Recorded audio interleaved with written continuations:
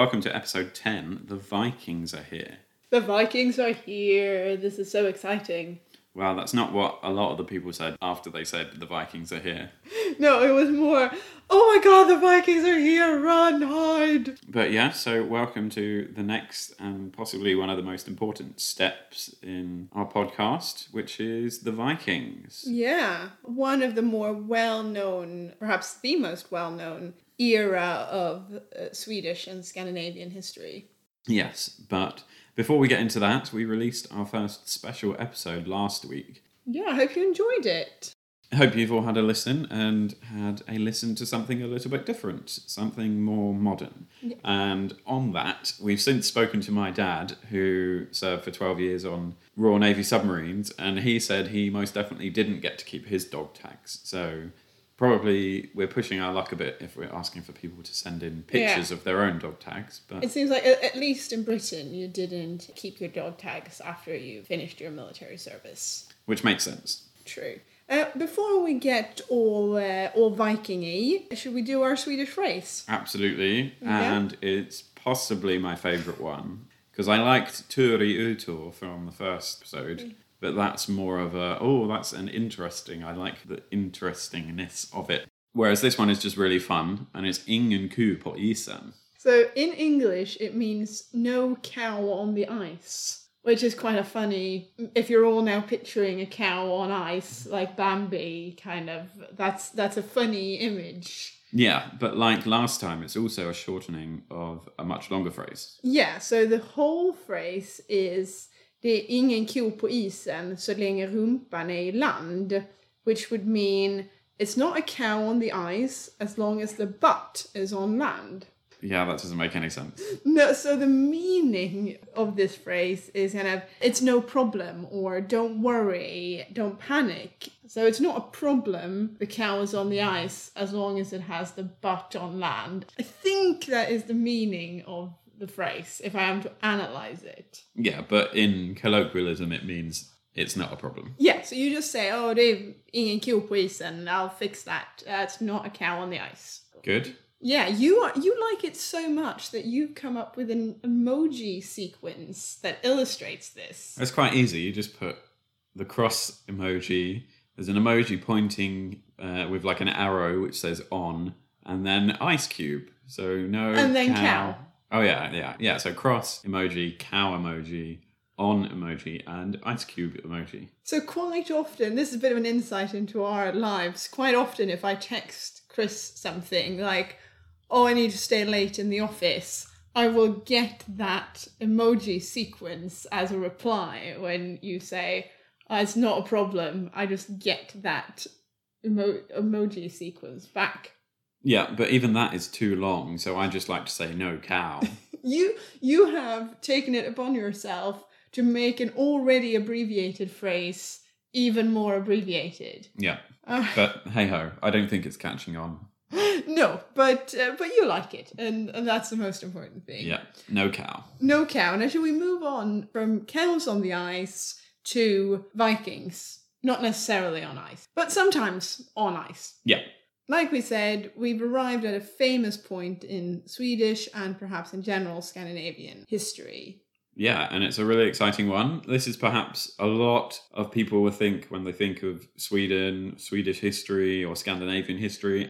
Maybe a lot of listeners might even start at this point because they don't care about the Iron Age and the Stone Age and all the fun things that we looked at before, which is understandable when you do have this really big epoch of history, the Viking Age, to look forward to. Yeah, and we'll come to perhaps why this period is so famous later. But first, we should just orientate ourselves and establish where we are and who we're talking about. So most of this episode will be a brief introduction into Viking life, what the Vikings were doing and who they were, and then we start going through it chronologically next time. First things first, where are we talking about now? Where are we? So as always, we're in Sweden, as you might expect, but we're also including general events from modern day Denmark and Norway. not all Vikings were Swedish. In fact, some of the more famous ones are not Swedish. Yeah. So we'll have to try and separate them out, but we will touch upon bits that were more Danish and Norwegian than Swedish, but not in a real forensic level. And that will include figures that weren't Swedish, like Harold Hardrada or Harold Bluetooth. They'll crop up every now and then in a narrative, but we're not going to do a biography on them or anything like that because they weren't Swedish. No, they were Norwegian and Danish, respectively. So we'll leave that depth stuff on those for a History of Denmark or History of Norway podcast, or even the many Viking Age podcasts that exist. So at times it is difficult to distinguish between the different areas, and the nation states hadn't developed to what they are today. So the lines are more blurred. We do see the birth of the proper Danish and Norwegian kingdoms at this point in history, and Sweden is certainly well on its way to forming when we get to the end of the Viking era, but it took longer for Sweden to form as a unified kingdom. The Danes and Norwegians got there way before us. The main point is that in order to draw conclusions of what life was like during the Viking Age, historians often have to combine evidence of what they've found from across different territories. Because much like Scandinavia today, the Viking Age was interconnected with culture, language, economy, work-life balance, and all of that stuff. So it was the same in many ways as it is to this very day. Although they probably fought each other a lot more. Yeah, the different Scandinavian areas. It was a much more violent time. Yeah, now the fighting is on the ice hockey matches. But now for when, we're talking about roughly 800 CE to 1100 CE, although we'll start about 10, 15 years before that. Because this is sort of the easy shorthand method, which it could also be said as from the Lindisfarne raid till the Battle of Stamford Bridge. But of course, this is an Anglo-centric version of history. This is because a lot of the scholarship is in English and the scholars are English. They picked these dates in English history rather than Scandinavian history to orientate yourself. So in general, 800 to 1100 without the fancy battles and names, that's probably a little bit more accurate. Yeah, it is always difficult to define periods in history because obviously they weren't seen as such at the time. It's something that we've created a lot later. It's not like they woke up one day and went, Ingeborg, it's now the Viking era. And then 200 years later, waking up one day and saying, it's not the Viking era anymore. Yeah, and like you were saying with it being Anglo-centric, depends slightly on where you are when you study history. In Scandinavia, the Viking era is definitely seen as its own period. When we were in school, that was its own section of history class, like the Middle Ages or the Renaissance. But if you're in other places, it's just seen as a part of European Iron Age. Yeah, I don't imagine the French call it the Viking Age, even though, as we'll see, there was absolutely a lot of interaction between the general area of modern-day France and the Vikings. I don't think they call it the Viking Age. Yeah, if we have any French listeners, get in touch. Le era de Viking? S'il vous plaît. No. Yeah. Before I do any more of my horrendous French, we have a great quote that sums up the sort of background of the Viking era for you. And perhaps just as importantly, it also talks about how academics approach the subject area of the Viking Age. And it's a familiar voice to us. It's Jerry from the Presidencies podcast. So take it away, Jerry. The Viking Age, the last of the Iron Age subperiods, holds a special place in the histories of all the Scandinavian countries. It was a time of affluence, energy, adventure, and achievements at home and across a world of surprisingly great breadth. It was also one of the moments in the past when Scandinavians stood out among their European neighbors, when what they did had impacts beyond their borders. Such times are relatively rare in any of the Nordic countries' histories. As a result, the Viking Age tends to be seen through highly nationalistic prisms that make bias, exaggeration, and romanticizing particularly common. It is therefore a time that must be approached with care.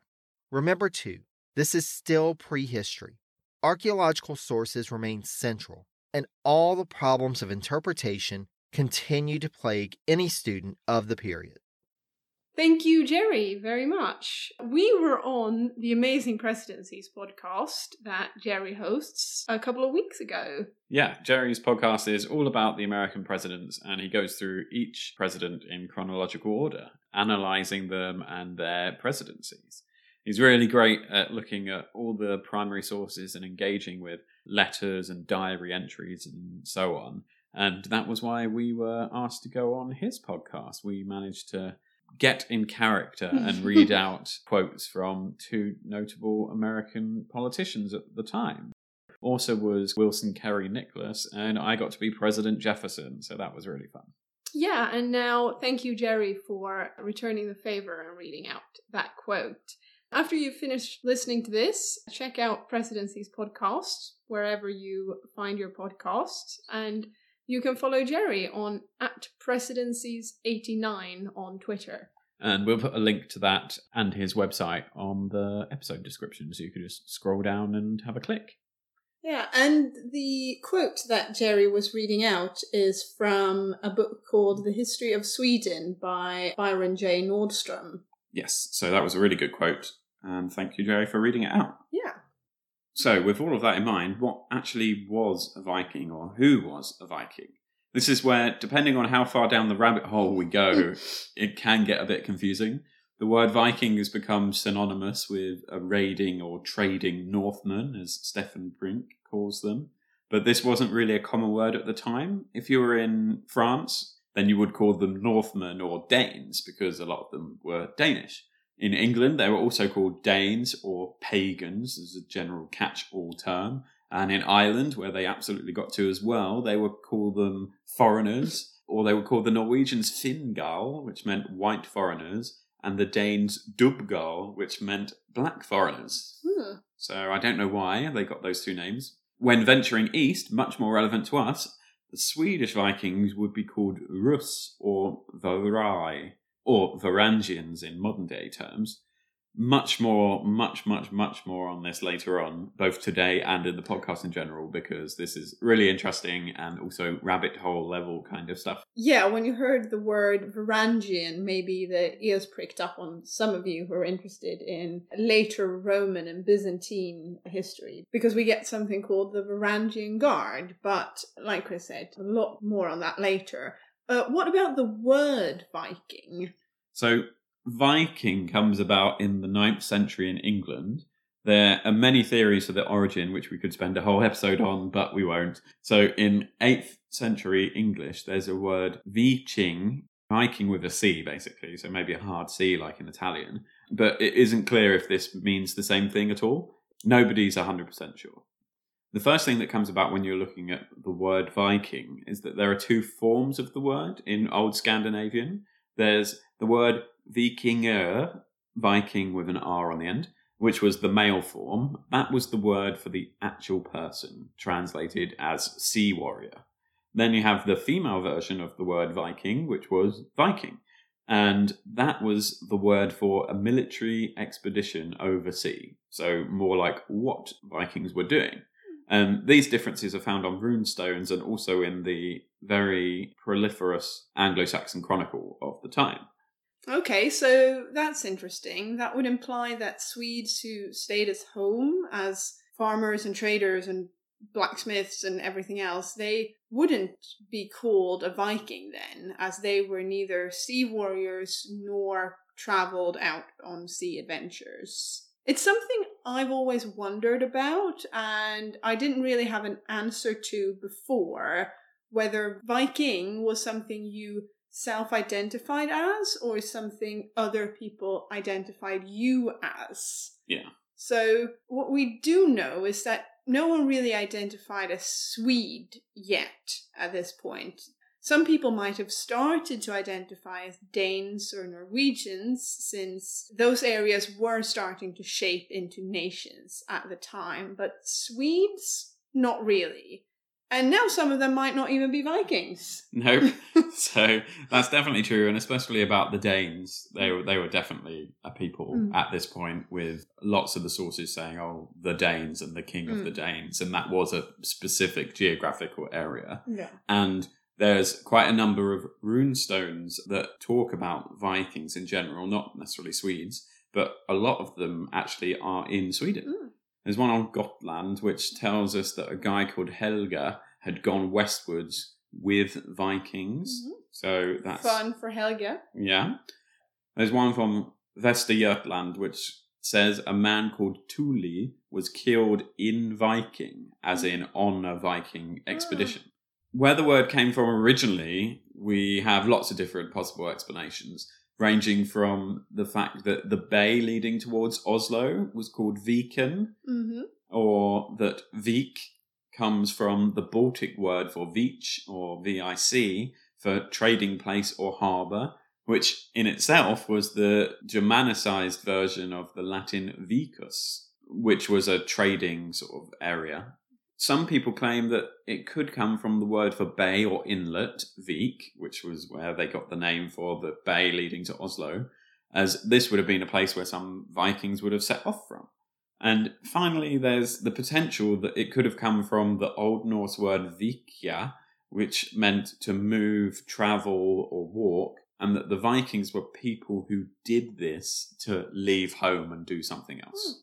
It is a bit of a rabbit hole, you're right. Yeah, it's all a bit complicated, and overall the origin seems to be based on the violent nature of people who ended up travelling and pillaging, and potentially about where they actually came from in terms of their journeys began or ended. So they would have potentially even had a different name if they left to go somewhere on a boat but were never intending to be violent and just went to trade things, because they weren't warriors and they weren't going on military expeditions. Yeah, it seems that not everyone in the Viking era was a Viking, and even if you were a Viking, you weren't a Viking all of the time. Being a Viking seems to have been a bit like a cross between a job, a hobby, and an identity. Like something you did for a bit. But most Vikings were also farmers, craftsmen, traders, chieftains, lots of other things. And we've just come to see the whole period as the Vikings. That kind of gave the period its name. I think for consistency we should stick to that terminology, but it's worth keeping in mind that Vikings did lots of things. Yeah, something that's literally just come up to my head now. I think it could be a little bit like modern day sportsmen or footballers, in the sense that they play football once a week, but they are identified in the media always as a footballer. Lionel Messi did this, blah, blah, blah, blah, blah, when actually they possibly spend more time doing charity work with their family, owning their own businesses and doing adverts and commercials on TV than they actually do playing football. Yeah. But they're always identified in the media and by people as footballer Lionel Messi.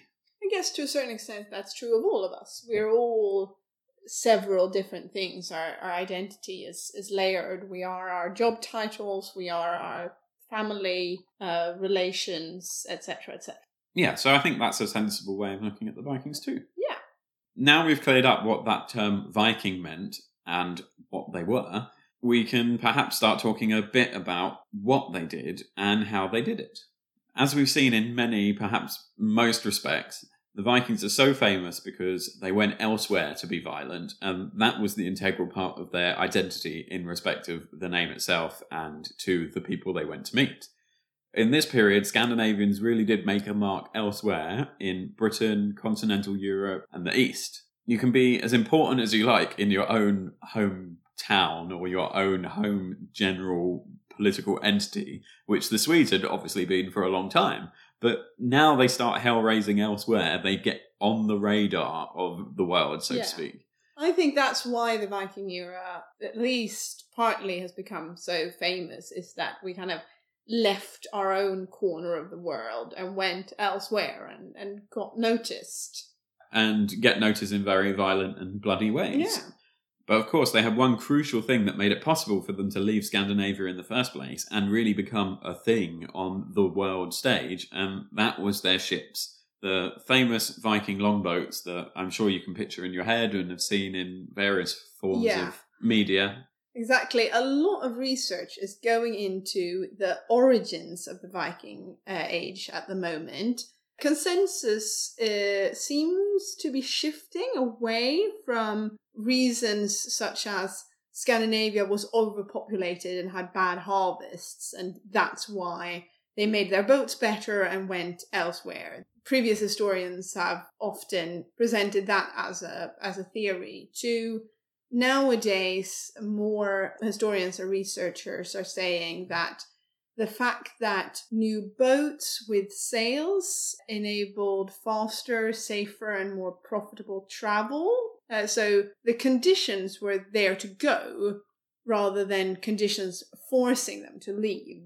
And you see that sort of push-pull factors in modern-day political science when you're talking about immigration and refugees and all of that stuff. So again, it's probably a bit of everything wrapped into one, but you definitely wouldn't have been able to get anywhere without the ships. Yeah, these boats are the famous Viking longboats. They were long and narrow and shallow. The fact that they were shallow were very important for our future Swedes in the Viking Age, who are going to be traveling down a lot of rivers in Russia and Eastern Europe. Some of the Viking ships could even be dragged or sometimes even carried between rivers. You could lift them up and carry them for a bit because they were so narrow and shallow. If you're ever in Oslo, you should definitely head to the Viking Ship Museum, because there you can see some of the world's best preserved ships from this time. And if you go there, you can repeat the pun that my mother said when we were there, when she was looking at the Viking ship and the people pretending to row it. And she said, "That ship is awesome," looking at the oars. That's a good pun. Well done. Well, it's a terrible pun, but that's the best kind of pun.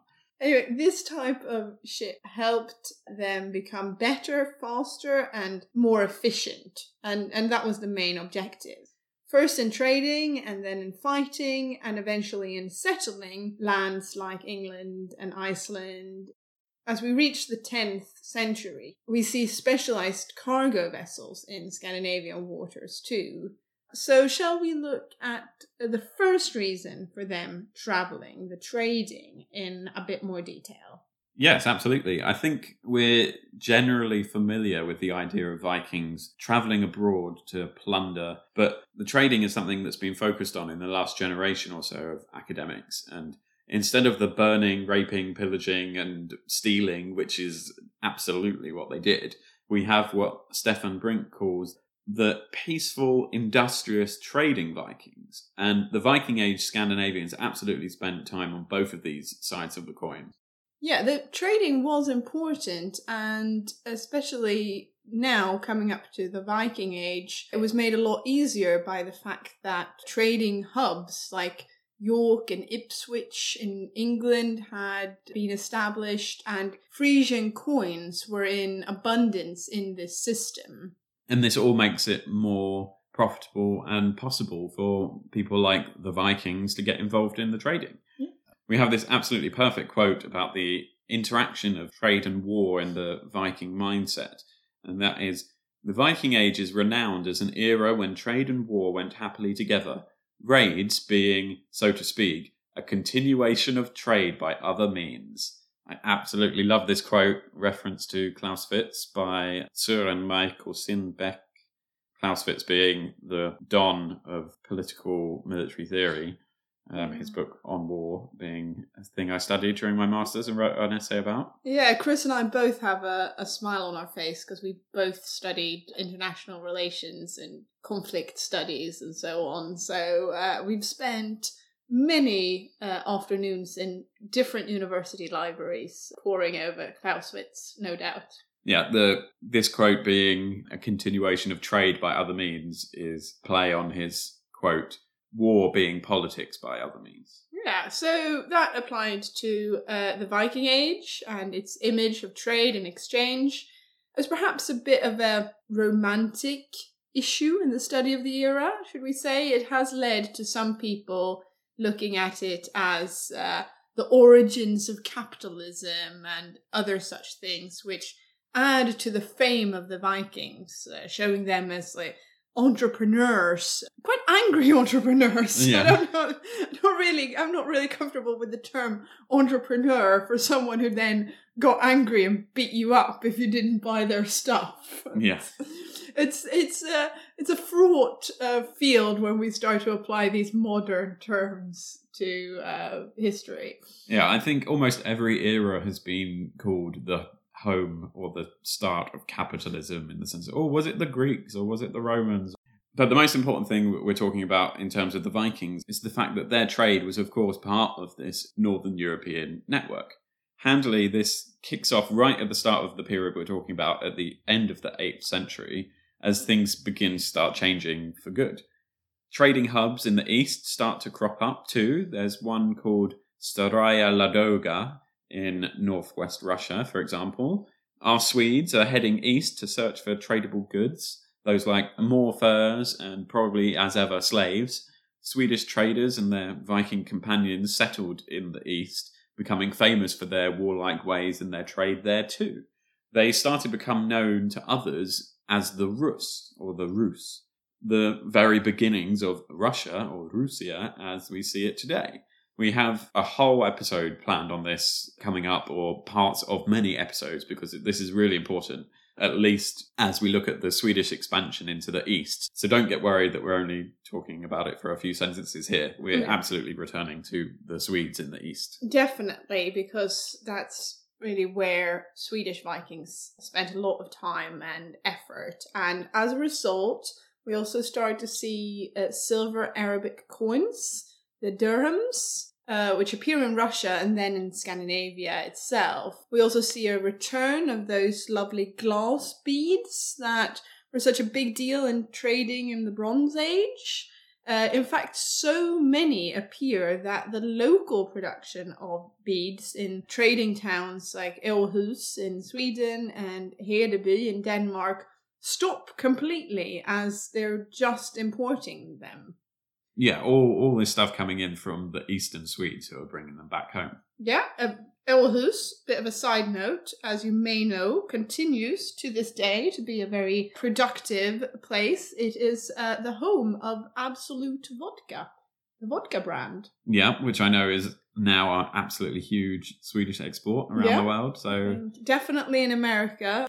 But as fun as it would be to talk about vodka for a long time... we'll get to it. We'll get to it, yeah. But when we get nearer the end of the Viking Age, these trading centres, some of them falling out of favour as we go and disappearing completely, the ones that remain start to become the urban foundations of what would become cities. Mm-hmm. So you have Lund in the area of eastern Denmark, which is now Sweden, the area we're talking a lot about in this podcast. That's a really good example of this change. Yeah. Lund, birthplace of many great people. Like you. Yes. Yeah. In the late 900s, we also see an increasing change in which fish is becoming even more popular. The fun fact, they're trading more fish. And now we get into the meat of the subject. Oh, you snuck that in without me realising. There are a number of ways of looking at the overall picture of trade routes in the Viking Age. A lot of people used to say that there would have been a limited number of trading stations positioned deliberately along the long trade link from the Abbasid Caliphate in the east to the Carolingian Empire in the west, or in modern-day France. People would then travel from all over to reach those big trading places and go home with their goods. Nowadays, historians are more thinking along the lines that these big hubs were like central places in their own web, with smaller local sites scattered around the big hubs. I spent a lot of reading about all this trade theory and things, and again, we'll come back to it in a proper episode or half an episode later on, but it seems like now that a lot of people are looking into the fact that the long-distance trade took place in bulk along routes with specific localities where these large cargoes were unloaded or loaded. And this is something that Søren Michael Sindbæk has spent a lot of time on. So a lot of this is from what I've been reading from him. And archaeology also now has a much better picture of these smaller sites that were not really focused on before. And we can see that there were indeed some sites that are much bigger than the smaller trading sites around them. But it wasn't true that these big sites monopolized all the trade, and that was the reason they became so big. But it was the fact that the larger sites were the focus for the long-distance trade, and took the goods from the east, say, if you're in southern Sweden, you'd import loads of furs from the eastern Vikings, and then you would spread them out yourselves into the local areas, rather than the guy going from the east to all the little individual places on his way. So in effect, these big hubs were sort of like the import-export marketplaces, whereas the trade the local people would have been interested in still took place in their local trading markets nearby. Yeah, that makes sense. And the big hubs, or nodal points, as Sindbæk calls them, tended to be situated in places where the land itself forced a break in the trade. As we mentioned a lot up until now, the weather was still a very important factor at this time for a number of reasons, and it certainly affected trade. Inland transport throughout Sweden would have been better in the winter when the ground was firmer, whereas sea transport is better in summer, when there was no ice and the storms were less frequent. The fact that these hubs needed to operate all year round would have helped replace seasonal markets from the Iron Age. They could accumulate the imports, if we call them that, and send out the exports in the summer, and then focus on internal Swedish trade and distribution in the winter, as well as local production. So we get an all year round trade flow rather than seasonal trade. Yeah, because a lot of people think that in the Iron Age, a lot of the trade would have been done seasonally because of the reasons we just mentioned. And the weather and geography itself would lead the people actually doing the travelling to seek out sites that were safe, always active, and favourable for whatever reasons. They were politically accessible or had good local production sites nearby. And this meant that, as most people would naturally do, they would keep going back to the same places. So once you found one good place to go to, you would keep going back, and that would help that place to build up to become the nodal hub for that area. This, therefore, helped the network itself become even bigger and stronger based on the position of these larger hubs. Why would a trader from the east bother trying to find a new site when you don't know if that could guarantee the same number of customers, the safety of your journey, or the safety of yourself and your goods once you actually arrive? And that's actually led to some places aren't actually the fastest to get to. So when we look at Birka, the really famous Swedish trading place from this time, it's not right on the coast of Sweden. You've got to travel for another 30 or 40 miles inland before you reach it, just because it was better for the other reasons rather than just instant access from the sea. Yeah, that's quite interesting. As ever, the long-distance traders aren't very representative of the day-to-day life of most people at the time. Most people in the Viking Age weren't off landing in America or trading in Constantinople. They were locals, and so were most traders. They're profoundly locally interested and based. They might travel once a year to buy foreign imports from places like Birka, but their main business would have been local to where they lived. In return, the long-distance traders would not have been very bothered about the local exchange stuff, as long as they could travel for what they wanted at the major hubs. So, different focus for different traders, but we'll talk much more about Viking Age trade later on. Yes, and so we'll move on to another reason why Swedes and Vikings became famous abroad, apart from general raiding and fighting and the trade, and that was serving in the foreign armies of the time, specifically the Eastern Roman Empire, or the Byzantine Empire, as some people call it. We mentioned in the Iron Age episodes that some Swedes of the time would have travelled south to serve in the Roman legions, But the Viking Age Swedes are much more famous for their service in foreign armies when they became the bodyguard of the Eastern Roman emperors. Yeah, we are talking, of course, about the Varangian Guard. Swedes were known in the Roman Empire as the Rus because, as we said earlier, Swedes and Scandinavians had settled in areas like Crimea, Ukraine, and parts of modern-day Russia. Those people got their own name because they weren't calling themselves Swedish. Other people called them the Rus. Yeah. And then those were the people who became the first members of the Varangian Guard. And of course, loads of Swedes would have gone directly there from Sweden as well once they found out that this was a thing. So who were the Varangian Guard? So they were in Byzantine service from the early 870s-ish as sort of ragtag mercenaries and general warriors. But the actual Varangian Guard was first formally founded under Emperor Basil II in 988, because Basil had a big distrust of the native guards that were being provided by the normal Roman legions. The loyalty of these men often shifted with each passing imperial dynasty or the rising fortunes of various family members, usually with fatal consequences for the emperor himself. And much like the Praetorian Guard that you may have heard of in the earlier Roman periods, they were a tricky bunch to deal with because of these changing loyalties and possibility to be bribed. But the proven personal loyalty of the Varangians, due to many things such as the oaths that we will get to talking about, how they would make blood oaths and swear on various people's lives, they were much more personally loyal rather than institutionally loyal. And some of them would have even served in the Roman military as well. And so this all led the emperors to come and think, hey, wait a second, we've got these really loyal guys, that a lot of them are just dying on the battlefield. How about I keep them as my own bodyguard? And that's what they did. And later on, they also, because they were still so great at fighting in battles, they sort of became shock troops or stormtroopers or special forces for the Byzantine Empire. As in a lot of battles that they're just about to lose, the emperor says, fine, release the Varangians, and they would go in and sort of save the day. So they were mainly made up of Scandinavians, Swedes, and the Rus in the first 100-odd years.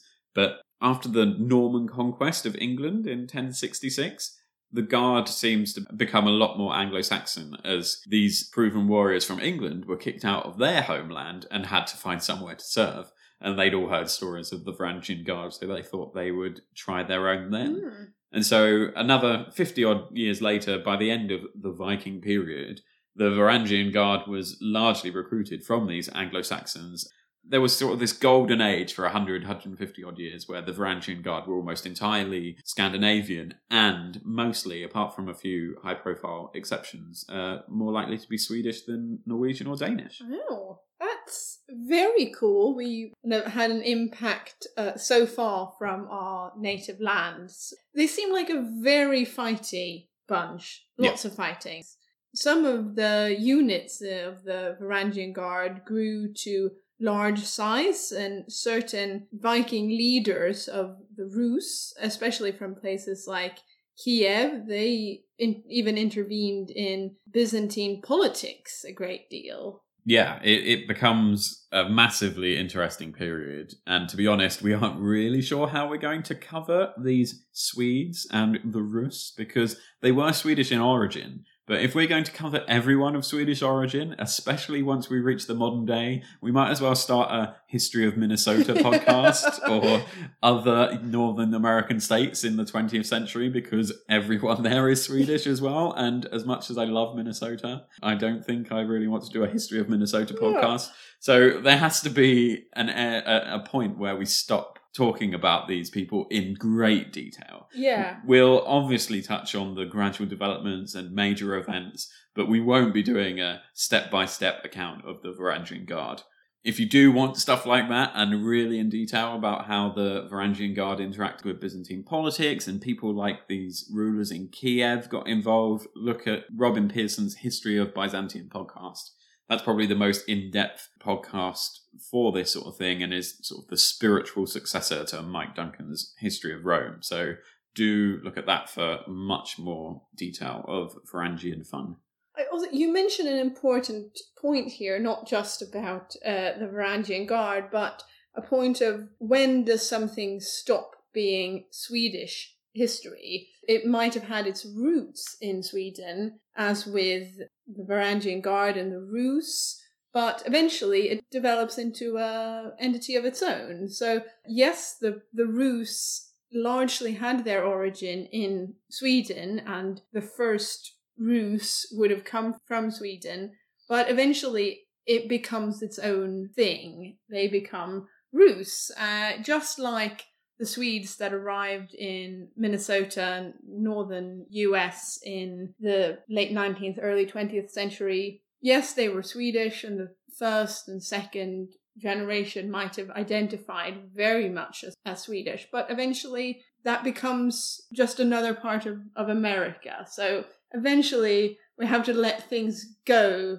in Swedish history, I think. Yeah, and it would be the same if you're doing a History of Britain podcast. After the American Revolution, the history of Britain is not the history of America, even though until almost the Declaration of Independence, they would have been British subjects, and, there's the whole rabbit hole in itself. But yeah, the British history stops in North America once America becomes independent, because they're their own country now. So it's the same thing. But obviously there's still relations between the two people, and that's why we'll keep looking at the Varangian Guard. I think that's a general background to the Viking Age and what they would have been doing on a macro level. But before we start the chronological narrative next week, and as we go looking at more micro level stuff, sort of day-to-day life and things, I know that Åsa is very keen to do some myth busting. I am, because I think there are general conceptions of the Vikings that have penetrated very deep into our general understanding and image of them, and I just wanted to crush them as early as possible because these conceptions are false. Some of these myths are things that were 100% fabricated from the very beginning, but over time became to be seen as true for whatever reason. And some are things that historians have argued about at one point because of the ideas of the time that they lived in, and they have now been proven wrong almost entirely. Yeah. So let's start at these three top myths. I think one of them we've briefly touched on already, but there's three in general that you'd like to talk about. Yes. Firstly, forget about the horn helmets. They never wore horn helmets, okay? Okay, calm down. Well, I hate the horn helmets. It's such a deeply rooted idea of the Vikings, and it's so wrong. I mean, they probably wore some kind of helmets in battle to protect their heads, but they didn't have horns. Horn helmets, we've all seen them in paintings and cartoons of Vikings, but they make zero practical sense. They look cool, though. They look really cool, but why have a big horn that someone can just grab you or you can get stuck somewhere? Because they look cool. And how would they ever fix? It's just, no. But this has become such a popularized image of the Vikings that it's absolutely no fault of your own if you start to think these things, because it's become so ingrained in our culture. Yeah, definitely. I mean, images like that pop up in history books and all kinds of quite verified text. But we actually have German composer Richard Wagner to blame for this, or at least his costume designer, Carl Emil Doppler, because when Wagner's opera, Der Ring des Nibelungen, or The Ring of the Nibelungen, premiered in 1869, Doppler designed helmets for the Viking characters in the opera that had horns on them, and supposedly just because it looked cool. And then that image stuck. Now, in fact, Wagner's opera was very timely. In the 19th century, there was a bit of a Viking craze. Anna Lihammar and Ted Hasselbom writes about this in the Swedish history magazine Populär Historia. For those of you who read in Swedish, by the way, definitely try and get a hold of that. It's a great article, and in general, it's a great magazine. So Lihammar and Hasselbom argue that after Sweden had lost several wars and there had been political turmoil in the 18th and early 19th century, people, and especially men, looked to the past to find something, glorious to hark back to. And the Vikings helped a nation to find like a new cool identity. Yeah, we may suck now, but back then we were really cool. Yeah. Look at the horn helmets we had. So this Viking craze spread to include other nations around the Baltics, and Wagner, writing his opera, was right in that zeitgeist. And maybe when we get to the 18th and 19th century, we could do a whole episode on how they used history to create new identities for political and cultural reasons. But for now, it's just safe to say that the idea of the Vikings wearing horn helmets was entirely fabricated in the 19th century, and they never wore horn helmets for real. Do you want to cover the second myth, maybe, Chris? It's another one, quite simply, is add the women into the story, because unlike with the horned helmet, this is more of a case that the historians themselves used to ignore the women and only focus on the men, which is, pretty standard for old-timey people, because that's what their society cared about at the time, and that's what they did their history work on as well. So when you look at some of the older historians write about the Vikings, it's like, how did they even have kids? Because where were the women? This is obviously wrong, because A, they would have died out if there were no women. And secondly, those historians knowingly, deliberately avoided talking about women, or they talked about evidence that was definitely of women to make it look like it was about men. So in the case of the Viking grave in the trading town of Birka, this grave was excavated in the 1800s, and they found loads of weapons and skeletons of 2 horses buried with the body. So they just assumed, well, obviously it's a really cool, powerful man. Look at all the stuff he's got. And it wasn't until 3 years ago, actually, so in 2017, they actually analysed the bones themselves, and it became clear that it was a woman. And there are still historians and archaeologists who want to say, no, that's wrong. It was clearly a man because it had a sword with it and the women wouldn't, or other reasons like that. And we talked about this in one of our first proper case studies about the Beckerskogskvinnan. And it's a similar idea here. It's an example of how we're stuck seeing history through our own sort of ideas of gender and what we want to believe ourselves. Today, this is certainly being rectified to a certain extent, and there are a great many books about women in the Viking Age. One that we are super excited to have recently got and just started reading from the Icelandic historian Johanna Katrín Friðriksdóttir. She's just released a book called Valkyrie, the Women of the Viking World. And Dr. Friðriksdóttir has done a lot of amazing work on the women of the Viking Age, building on some of the stuff that people like Judith Jesch has done previously. She's done a book on women in the Viking Age. And Dr. Friðriksdóttir works at the National Library of Norway, so she's obviously got loads of sources to look at, but she's also previously taught at Yale and had a research post at Harvard. So if there's someone who knows what they're talking about, it's definitely her. The last myth I wanted to bust is about violence. So we talked a bit about this already, so we won't spend as much time on it. But just forget about them all being violent all of the time. The image we have of the Viking was, again, largely created in the 18th and 19th century.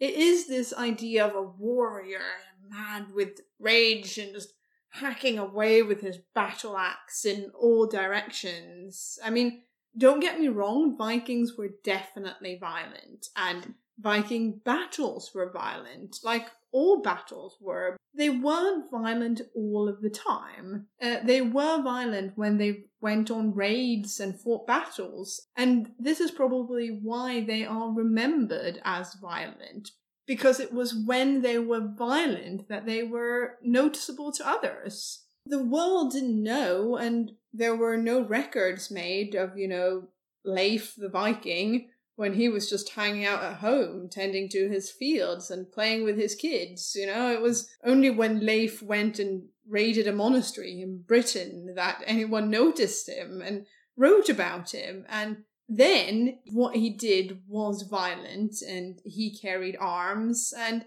since that's the only record we have of Leif and his mates that they were violent, then Leif and all other Vikings have been remembered as violent.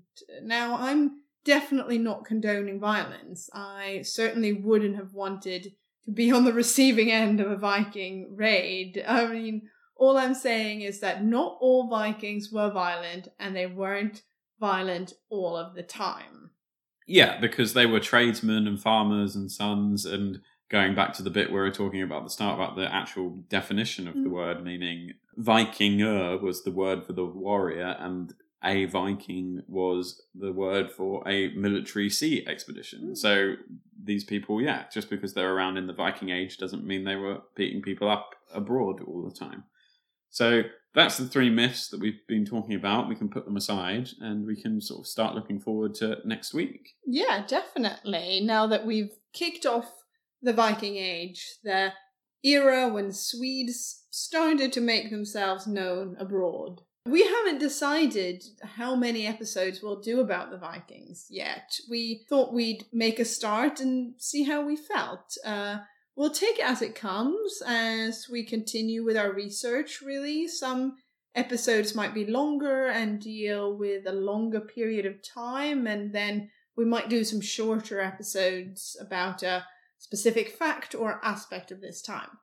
But overall, we'll try and cover it in a sort of a consistent fashion, in the sense that we'll try and start episodes each week with events that were going on in Sweden or with Swedes abroad at the start of the episode, and then spend the second half or the second part of an episode looking at a specific theme or factor. So next week, we'll start talking about when the first few Vikings in general started going abroad to Britain, and how a Christian monk came to Sweden and what he was doing in the early 800s, but also look about daily life in the Viking Age and general themes and what we can learn from the period about the daily life of the Vikings.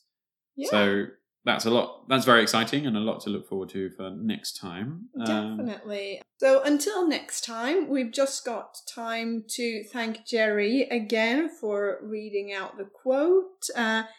Do head over to his podcast, Presidency's Podcast, and check that out. Follow us on Twitter and Facebook. If you like us, please give us a review on whatever platform you listen to us on. This helps us get noticed, and we read them out in the show. Yeah, like we did last time. And we also have email and all of that sort of thing. So, get in touch or just continue enjoying and listening. And for now, we'll see you next week. Yeah, bye-bye. Hey, da.